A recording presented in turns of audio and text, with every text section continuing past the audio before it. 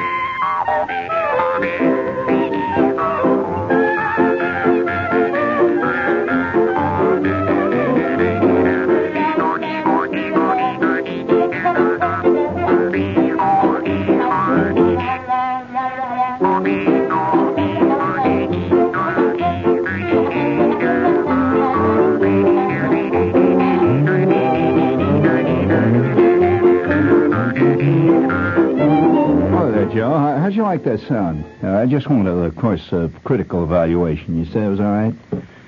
That's an Austrian Jew's harp. It is. It's Austrian. And they make some of the best Jew's harps in the world today, in case you're interested. I'm sure you are, of course, naturally. Being a person interested in the arts, that they do make some of the best. Now, I have become very pro-Jew's harp, actually. I'm not really pro-Jew's harp. I always have been, but let's put it this way, identity as an artist has grown in the last few weeks, ever since I was approached by one of the top Nashville musicians to play in his group. Yeah, as a professional Jew's harp player. Therefore, my career would have gone completely in a circle, and I would have been right back where I started. You know, the first job I ever had, actually, professionally, Joe, in showbiz, was playing the Jew's harp and the string bass and singing stuff like the Red River Valley. Yeah, with a group called Chuck Acree and his Colorado Cowhands. And I worked at it for some time. You know, I was about 15 or 16 years old, passing for 19, working in tough Calumet City, Illinois bars. Places called the Riptide. Yipe. But, was that a tough joint? And once you have worked as a, behind-the-scenes worker in a real tough joint, you know a lot about life that you don't want to know. You know, I'm not surprised at anything. People are constantly being surprised at things like Watergate and chicanery in the city halls, and all that kind of stuff. Once you've worked in a real tough joint, I mean, like, every night of the week for maybe 6-7 months, you've pretty well seen it. I mean, you really have, I'm telling you. In fact, I remember one little side issue along that line. You talk about, most people have a fairly abstract idea of corruption and man's corruptibility, which are, after all, are the same thing. Not really, because a lot of people tend to think that there's two kinds of people in the world. There's the good people and the bad people. And naturally, of course, there's no question about which department of the peopledom they're in. There's no question about that. I have never heard anybody refer to himself, well, my problem began at birth. I was born one of the bad people, and I can't do anything about it. I'm just bad. No way. That would be an uncommon bit of candor. And if it actually was said, if some guy actually said that, people wouldn't believe him. They'd say, gee, that was a wonderful thing Big Gus said on the stand the other day. Wasn't that great? I wish he'd quit fooling around and start telling the truth. Of course, he's been telling the truth. No one would buy it. In fact, there's an old canard. You know, what is it, like a canard? You know, like look before you leap, that kind of stuff, that says that people will remember a lie 10 years or better. They will forget the truth in less than 10 minutes. There's some truth to that. But they probably won't even hear it. That's the worst part of it. So, nevertheless, I remember on a one night, you know, I'm playing in this band in this tough bar, and it was a C&W band, naturally. Chuck Akery and his Colorado Cowhands would hardly be a rock group, and we were real basic C&W. And I'm talking about the Texas sound, which is not the same as the Nashville sound or the Memphis sound or the Bakersfield, California sound. This is the real Texas sound. You know, it is. This is more like the Hank Williams sound. You know, so we're working in this real tough bar. I'm about 15, 16, see, and I'm playing the Jew's harp every night, playing the bass. And one night, it was like on a Wednesday. The bar is kind of soft business tonight. There's not a big crowd or anything in there, see. So the guy who ran this joint, real tough guy. I mean, he was genuinely a tough guy. He came right out of one of these movies, you see, with, you know, Richard Widmark movies, one of these little cheesy gangster movies that you see that in grainy black and white.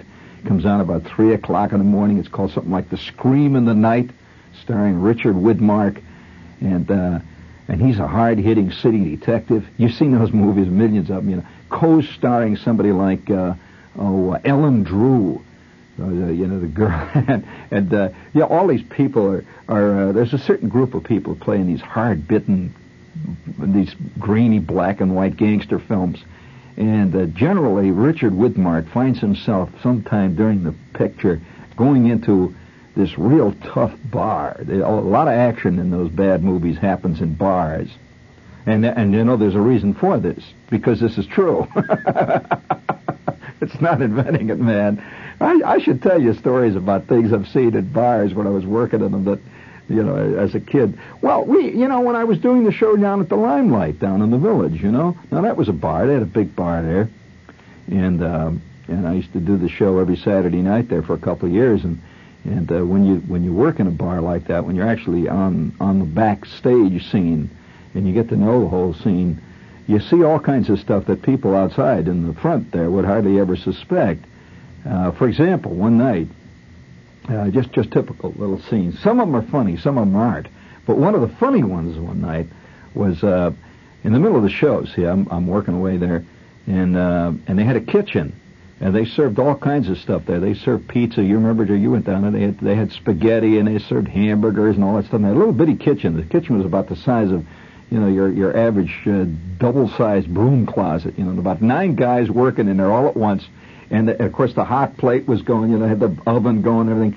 And so, naturally, tempers were quite, let's put it this way, there were plenty of short fuses in there, especially on a Saturday night when there's 12,000 orders coming in. And there's 3 guys trying to cook everything at once, and there's 48 waiters who want everything right now, you know, at this minute, and the door keeps swinging back and forth. And so it was getting pretty tight, right? And it was really a hot summer night. It was like in mid-July, something like, you know, right about this time of the year, you know, really hot. And this guy is leaning over this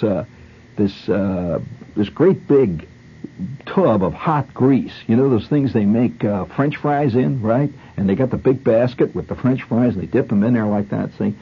And he has been working like a Trojan. I mean, the guy he had 45 arms, like he's one of these Indian gods, you know. He's cooking everything. He's got hamburgers going, and he's got pizzas going, and he's got spaghetti going over here, and he's got fish broiling in the oven, and everything going like that. See, he's running around. He's got a hold of the French fries. He's shaking it like this, see. And he hit that moment of explosion. You know, that man, like all atomic creatures, has a moment of what we call fusion. It's a moment when the atomic reaction begins, and it's irreversible, right? Here it is, a Saturday night. Everything's going the crowd is packed. They're waiting out in the street. And for some crazy reason, everybody was hungry. They were buying everything, and he's in there cooking. He's got hamburgers, he's got orders, and he's got a clipboard with about 400 orders on it. See, and he's really getting uptight. And I go back in there, and I said, "Hey, Peter," I said, "calm down." You know, we had took a 5-minute break for the news. I come back and said, "Hey, Peter, take it easy, man. We can hear you hollering." You could hear him hollering out there in the middle of the nightclub. You could hear this hollering in the kitchen all the time. So I says, "Hey, Peter, come on, take it easy, man." They need 20 people back there. I don't know what I'm doing. I don't know what I'm doing. I got 400 orders lined up, and I'm cooking as fast as I can. At that point, a really dumb klutz of a waiter comes back. This guy's obviously going as fast as he can go. You know, it's like coming up behind Dave Waddle, you know, the runner. And just as Dave Waddle is about to set a world's record in the 1,500-meter run, you holler at him, what are you fooling around for, Dave? Why don't you run, for God's sakes? You know, he's liable to kill you. Well, this is exactly what happened. Peter was going full blast, and everything was swinging like Billy be damned in the back room there. And I had just stuck my head back there, which, you know, I leave it to Shepard. He's incident prone.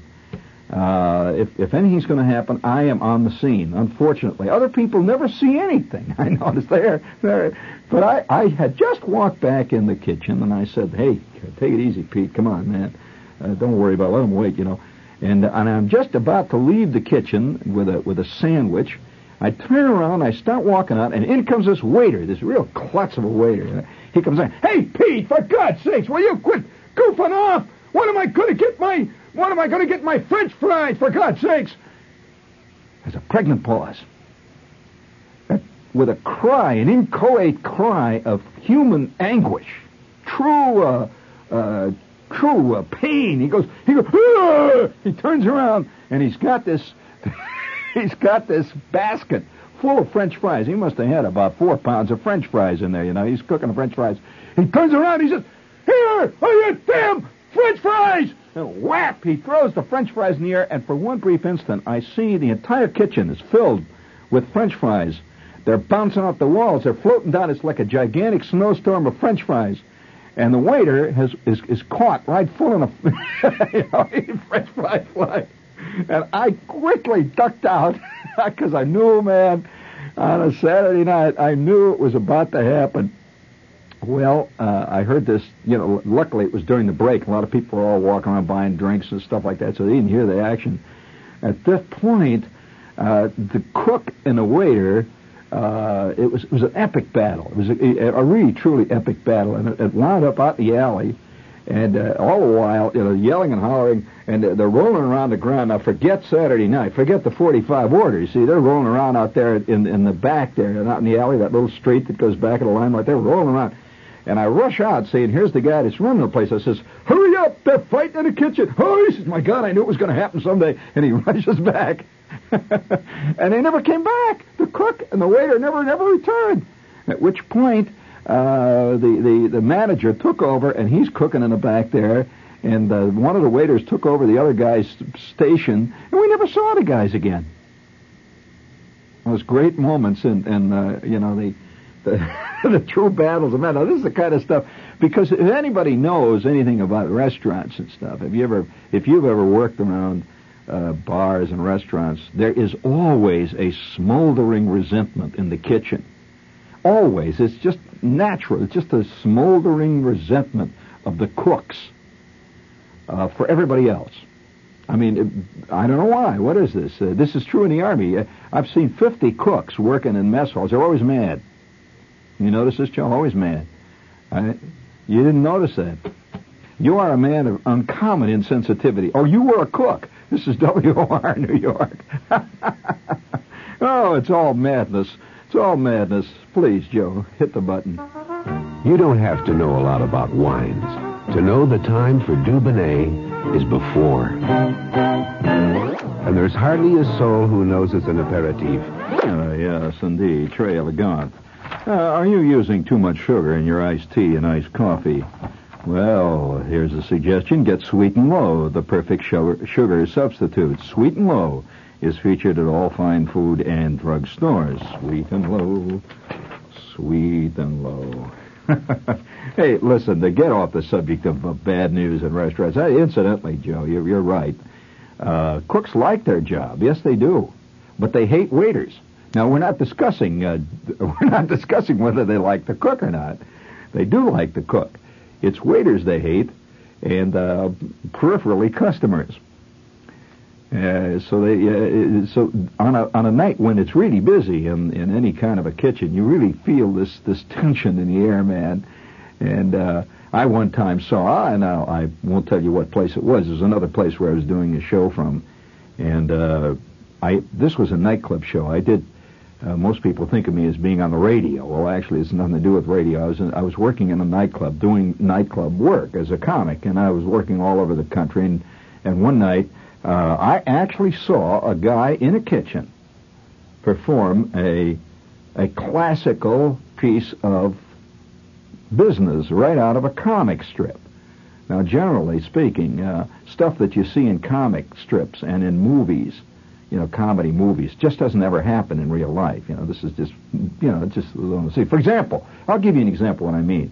How many times have you seen cartoons where it's a baseball game, and in the middle of a ball game, you see there's a cartoon where it shows this guy hollering, "Kill the umpire!" Now, you've seen that cliche probably 150,000 times. You've seen it, Jerry, right? I have gone to baseball games. I have played in baseball games. Most of my adult life and childhood life, never once did I hear anybody holler, "Kill the umpire." Never once. Now, if I'd heard it once, I'd say, well, there's a justification. But it's a thing that non-baseball playing or baseball fan cartoonists think happens at ball games. I've never heard it done, ever. There are several others like that just don't happen. But that's a cliche that of true dimensions. But nevertheless, I did see a thing happen. It was a great moment. Two things in the same restaurant, nightclub. Now, one of the great cliches of nightclub humor, that is humor that whenever a nightclub, whenever a waiter is a waiter in films, like Charlie Chaplin made 50 films, it seemed like, when he was a waiter, right? Jerry Lewis made films when he was a waiter. He was a waiter. This is a great area of film comedy. What is one of the cliches of that type of film? You see it in every one. In fact, Charlie Chaplin did it a dozen times. Well, come on, think about it. All right, he goes through the swinging door in the kitchen, right, and he's got a great big tray of stuff, okay? All right, you've seen that 1,000 times. I have never yet seen it happen in real life where he goes through the wrong door or the door swings back and hits him and the whole thing. Say, and another waiter comes through and the two of them hit, boom, like that, and the stuff goes up. Except one time, I really saw it happen. I really, honest to God, saw it happen. And I couldn't believe that it was actually happening when I saw it, because this is the kind of thing you do see in cartoons. They had two doors on this kitchen, and they were swinging doors, and they were, joining. It was like two doors. One swung in, the other one swung out, right? And it said on the door, they had a little plate on each door. One had in, the other had out. Correct? So I am I'm doing my show in the middle of this bit. And by the way, this particular place was on Madison Avenue. Very elegant place. Oh, one of the most elegant after-hour supper clubs in the city at the time. It was in the Hotel Duane. It was a room called Down in the Depths. Really elegant. Kind of place with a $20 minimum cover charge, that kind of stuff, see, with purple velvet walls and the whole bit. So here I am on the stage doing this thing, and it was in a review. There were a lot of people in this little show. It was a review. We had songs and dances and all that stuff, and a real chic review. And there I'm doing my little bit, and in fact, it's a dramatic scene that I'm playing with an actress. It's a humorous type scene. I'm sitting at what is a mock-up coffee bar, a coffee table, like in a place where you grab coffee and donuts in the morning. And I'm sitting there. We're having this sensitive scene, and I said to her, here's the way the line went. I still remember the bit. It's a famous bit. It had been done in several New Faces shows, too, incidentally. And I come in. I walk in. And I sit down. I'm the only guy in the coffee shop, right? Except for the guy behind the counter. And his back is to the audience. My face is to the audience. And between the two of us is the counter. I come in, sit down. I look up at the menu, which is not there. It's an imaginary menu. I look up at the menu, see. And he comes over with his rag, and he's wiping up the table, and he's straightening up dishes and napkins and stuff. He said, "What'll it be?" I said, "I think I'll just have coffee this morning." He says, "You want it black, or do you want it with cream?" I said, "Bring it black, okay?"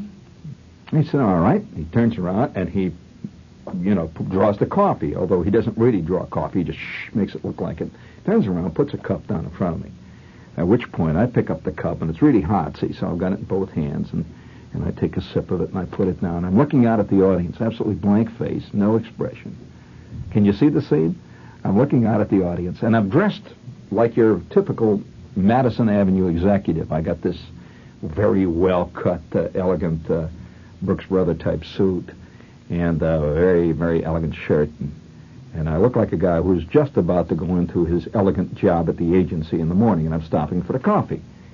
And he's the counter man's walking around cleaning up the place, and I'm sipping my coffee. And all of a sudden, the girl walks in and sits down right next to me. Now, of all the seats, there's 14 seats empty. She sits right next to me. And I'm looking out at the audience, and I'm drinking my coffee.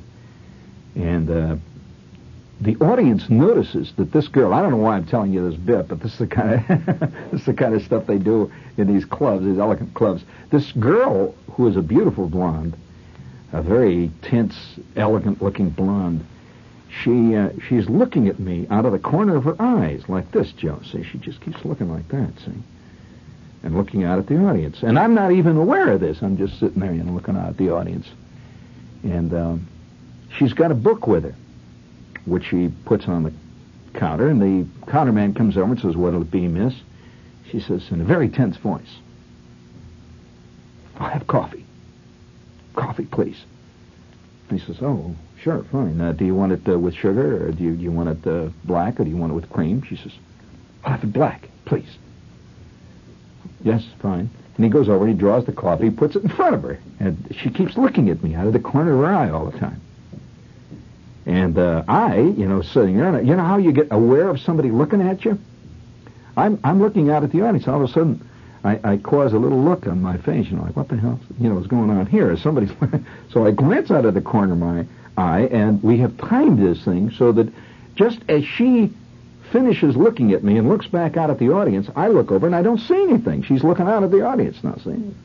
I'm looking at her. Whew, boy, at that point, I see she is a fantastic chick. I look back out at the audience, and I'm sipping the coffee. And she keeps looking again at me. And I'm getting a little uncomfortable. I'm aware of somebody looking. And all the while, it's a silent scene. It's all done with eyes, movement.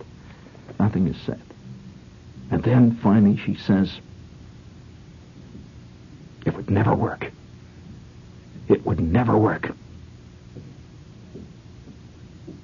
And I look at her, and I said, "Excuse me? Excuse me, are you talking to me? Excuse me." And she says, "Would never work." I says, "Excuse me, what do you mean it would never work? Are you talking to me, miss?" And she says, "You know very well." And she looks me right in the eye. "You know very well, deep down inside of you, that it would never work." I said, "Excuse me, I mean, I'm not with it here, I guess, or something this morning. What would never work?" There's a long, pregnant pause. And now she's very up. You can see she's really uptight. She says, "You know very well." So I know very well? What do you mean? What would never work? And she looks him right in the eye this time. She said, "Us. You and me. It would never work, and you know it." At that point, he looks straight out at the audience with a blank look. He doesn't know this. What the hell's going on here? And then his expression changes slightly, and he goes like this. How do you know it wouldn't work? And she turns to him and says, I know it wouldn't work. I know it, and you know it. It's, well, wait a minute now. I'm not... what do you mean? There's nothing wrong with me. I'm you know, what's wrong with me? What do you mean it would never work? She turns to him and she said, I don't want to discuss it. I don't want to discuss it.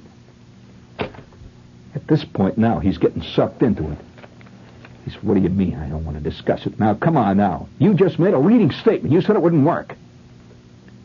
Now, I'm an honest person. I haven't given anybody any business. And why do you say that? And she says, you know it wouldn't work, and you know why it wouldn't work. He says, well, tell me why. Why wouldn't it work? And she says, every time. And she starts to cry. Every time. You can't talk to me ever without raising your voice. We can't have a simple conversation without us going through this kind of thing. He said, wait a minute.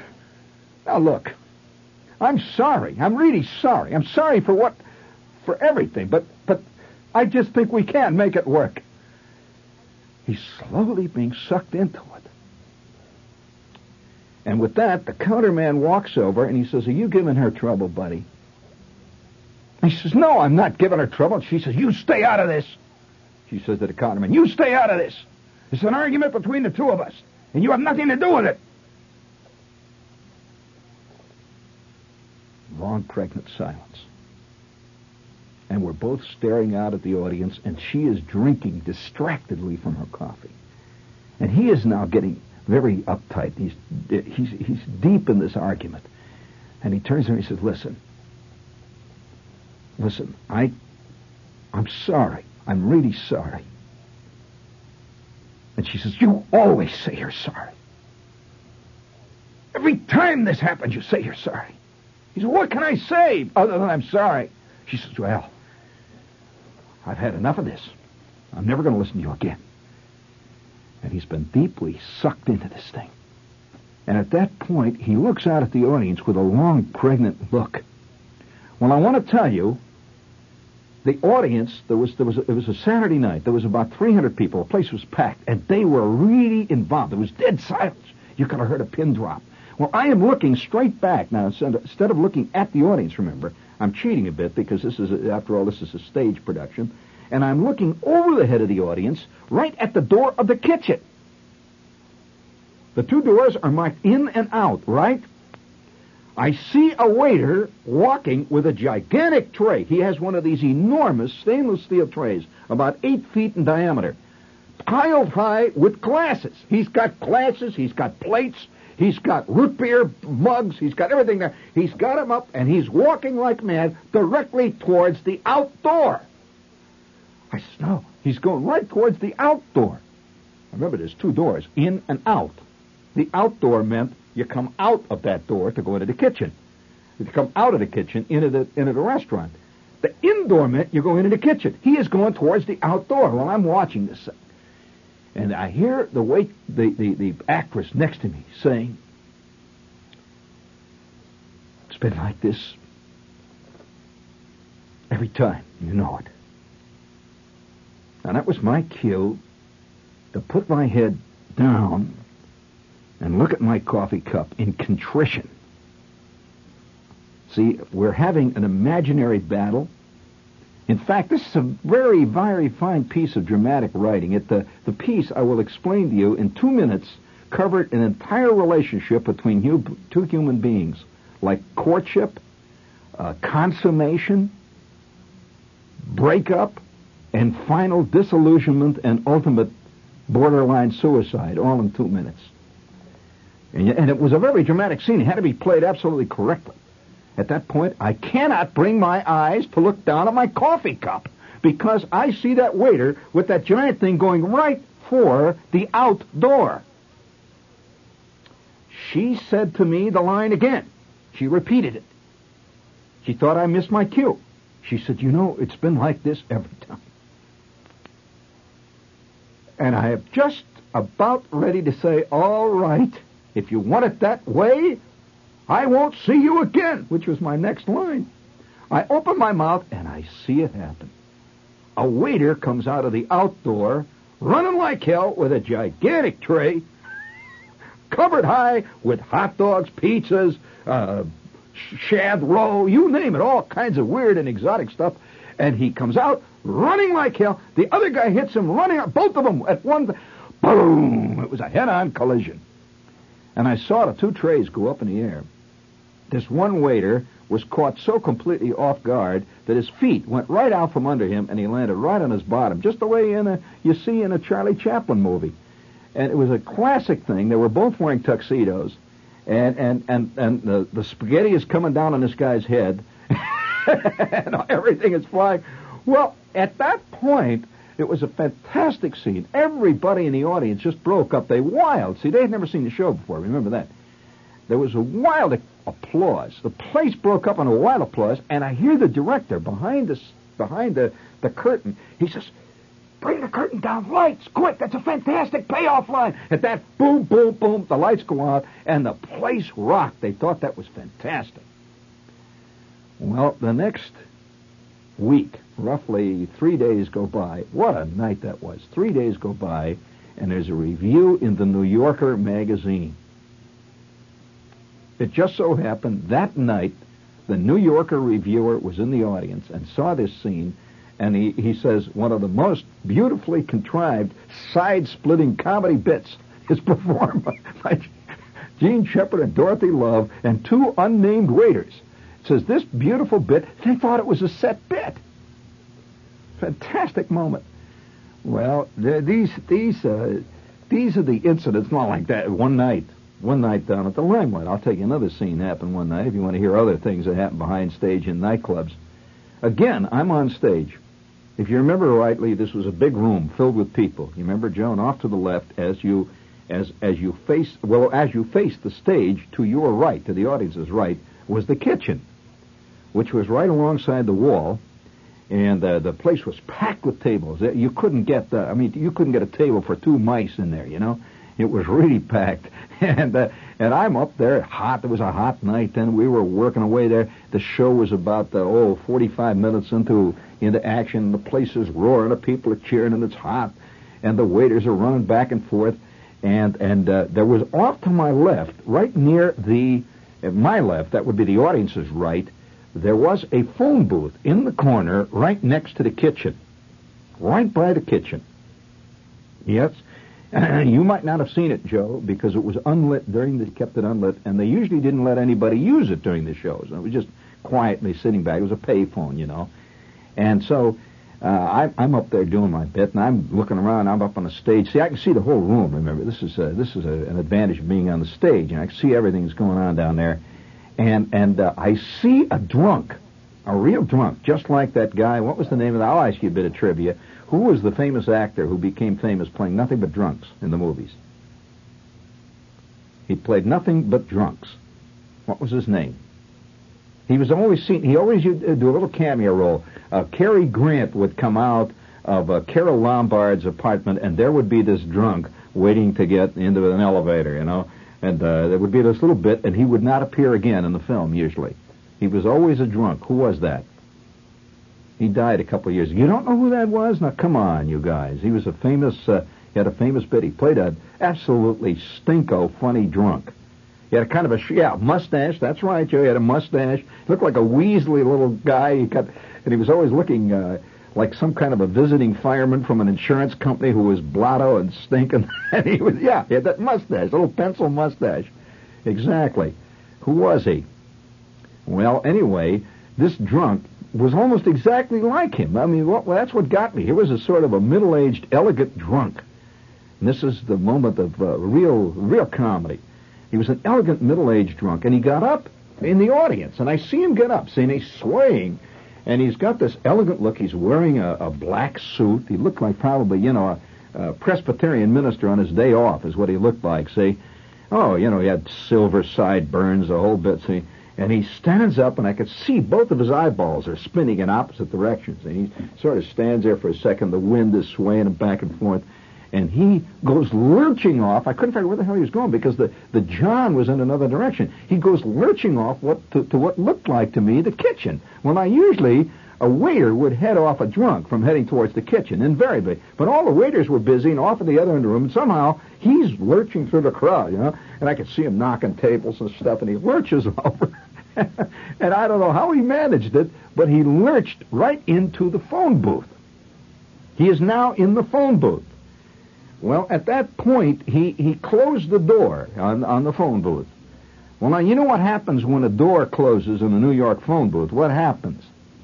The light goes on, right? Okay? So here we are in a dark room. This is a nightclub. The room has been darkened. All the lights are down. See, and the only lights are on the stage.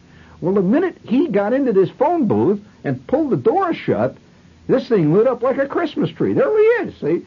Drunker than a coot. And he's obviously trying to make a phone call, see? And he's sort of reeling around in the phone booth. And all the while, I'm trying to say, hey, for God's sakes, what are you waiters? Get over and get that guy out of there. I couldn't get anybody's attention. I'm up there because I'm in the middle of a big comedy bit, and I can't stop, and saying, So I'm up there doing my thing, and nobody seems to notice him, except the audience. And they're all looking. I could see the entire audience is looking over there at this guy because it was such a great scene. And he's bumping inside of that booth against every wall. He goes boom, boom, boom. He did all 4 walls.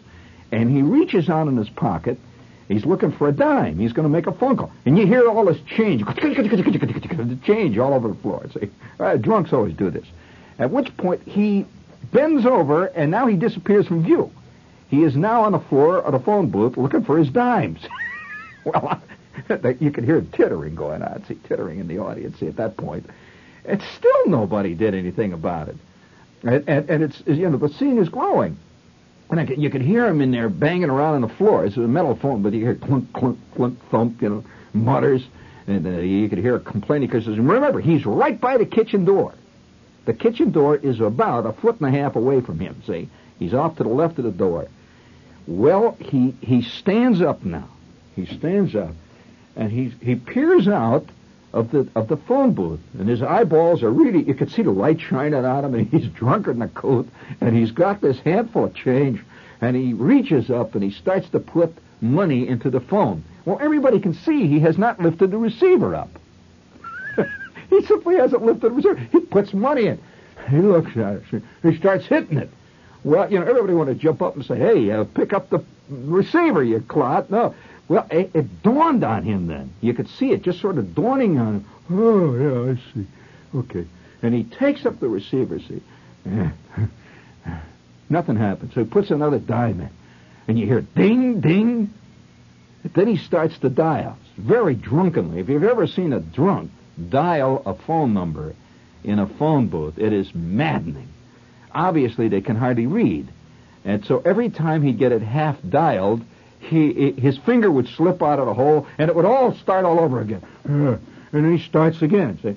Well, we're all watching by this time, and I'm losing the thread of my discussion, say, at that point. Well, at that point, it happened. The payoff to the gag, it was better than you could ever have conceived, the payoff. He is struggling with the phone, and finally he sits down on that little seat that they got in the phone booth, the little seat. He sort of squinches down. He's got the phone, and I don't know whether he ever got the number or not. He just sort of looks glassy-eyed. He's got the phone up to one ear. He's looking out at the audience. He's aware that there's somebody out there now, and they're all looking at him, see? He looks out, and just at that minute, he never lived it down, by the way. This waiter comes out of the kitchen. He comes out of the kitchen, and he has the inevitable giant tray. Well, now, the giant tray was covered with pizza and spaghetti. He must have had 9 orders of spaghetti with the red tomato sauce, the whole bit, see? He comes out of the door, running like he didn't know what was going on. He didn't know there was a guy in the phone booth. He comes running out like that, and just as he does so, he stumbles. They had a little door jamb there. He stumbles, and I could see the tray going. It was just in slow motion. It was very eerie. In slow motion, he's kind of spinning to his right. Well, immediately, of course, he realizes as he's falling, he's going to fall. He doesn't want this stuff to fly all over the audience, all those people sitting there. So without knowing what he's doing, he spins to his right, directly towards the phone booth. He goes, clunk! He hits the phone booth. The booth door opens up. It just goes, slams open. and 8 dishes of spaghetti, 5 pizza pies, 4 hamburgers, 19 glasses of root beer, all fly in one mass right into, just in one mass. It was fantastic. Right into the phone booth, just like that. And here's this drunk sitting in there, see, and he didn't move a muscle. He's got spaghetti hanging on his head. Spaghetti is dripping down. He's got hot dogs laying on his kneecaps. He's got red spaghetti sauce dripping off his tie. He looked like a very elegant character, see. Well, the waiter is sitting flat on the floor, looking up.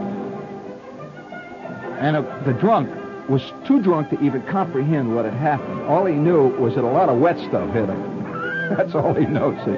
And he's sitting there, and everybody is roaring. The entire place breaks. It was a fantastic scene, see. They're cheering. And he doesn't even know what they're cheering at. He just looks out, see, and which made it even funnier because he just looked out there, just the crowd is cheering and roaring, and guys are, falling off their chairs and knocking over tables and all that stuff. It was a fantastic moment. And at that, he says in a clear voice, he says, well, okay, Eleanor, I'll call you later. He hangs up in this elegant, voice. And he gets up and he walks out of the phone booth.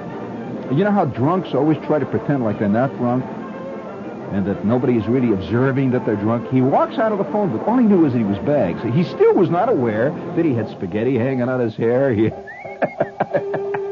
had a giant slice of pizza attached to his coat, and it had red spaghetti sauce. He walked out in absolute elegance. He walked through the crowd, so he's staggering along, and he sat down and looked up as though, well, let's get the show going again here. Oh, man, I can tell you stories about nightclub life you wouldn't believe. Like the time, you always hear about nightclub fights, elegant cafe society fights, Frank Sinatra hits George Raft in the mouth kind of thing, see? Oh, I actually saw one of those. And we'll save that till later. It's a little late, and also I don't like to be sued in the early part of the week.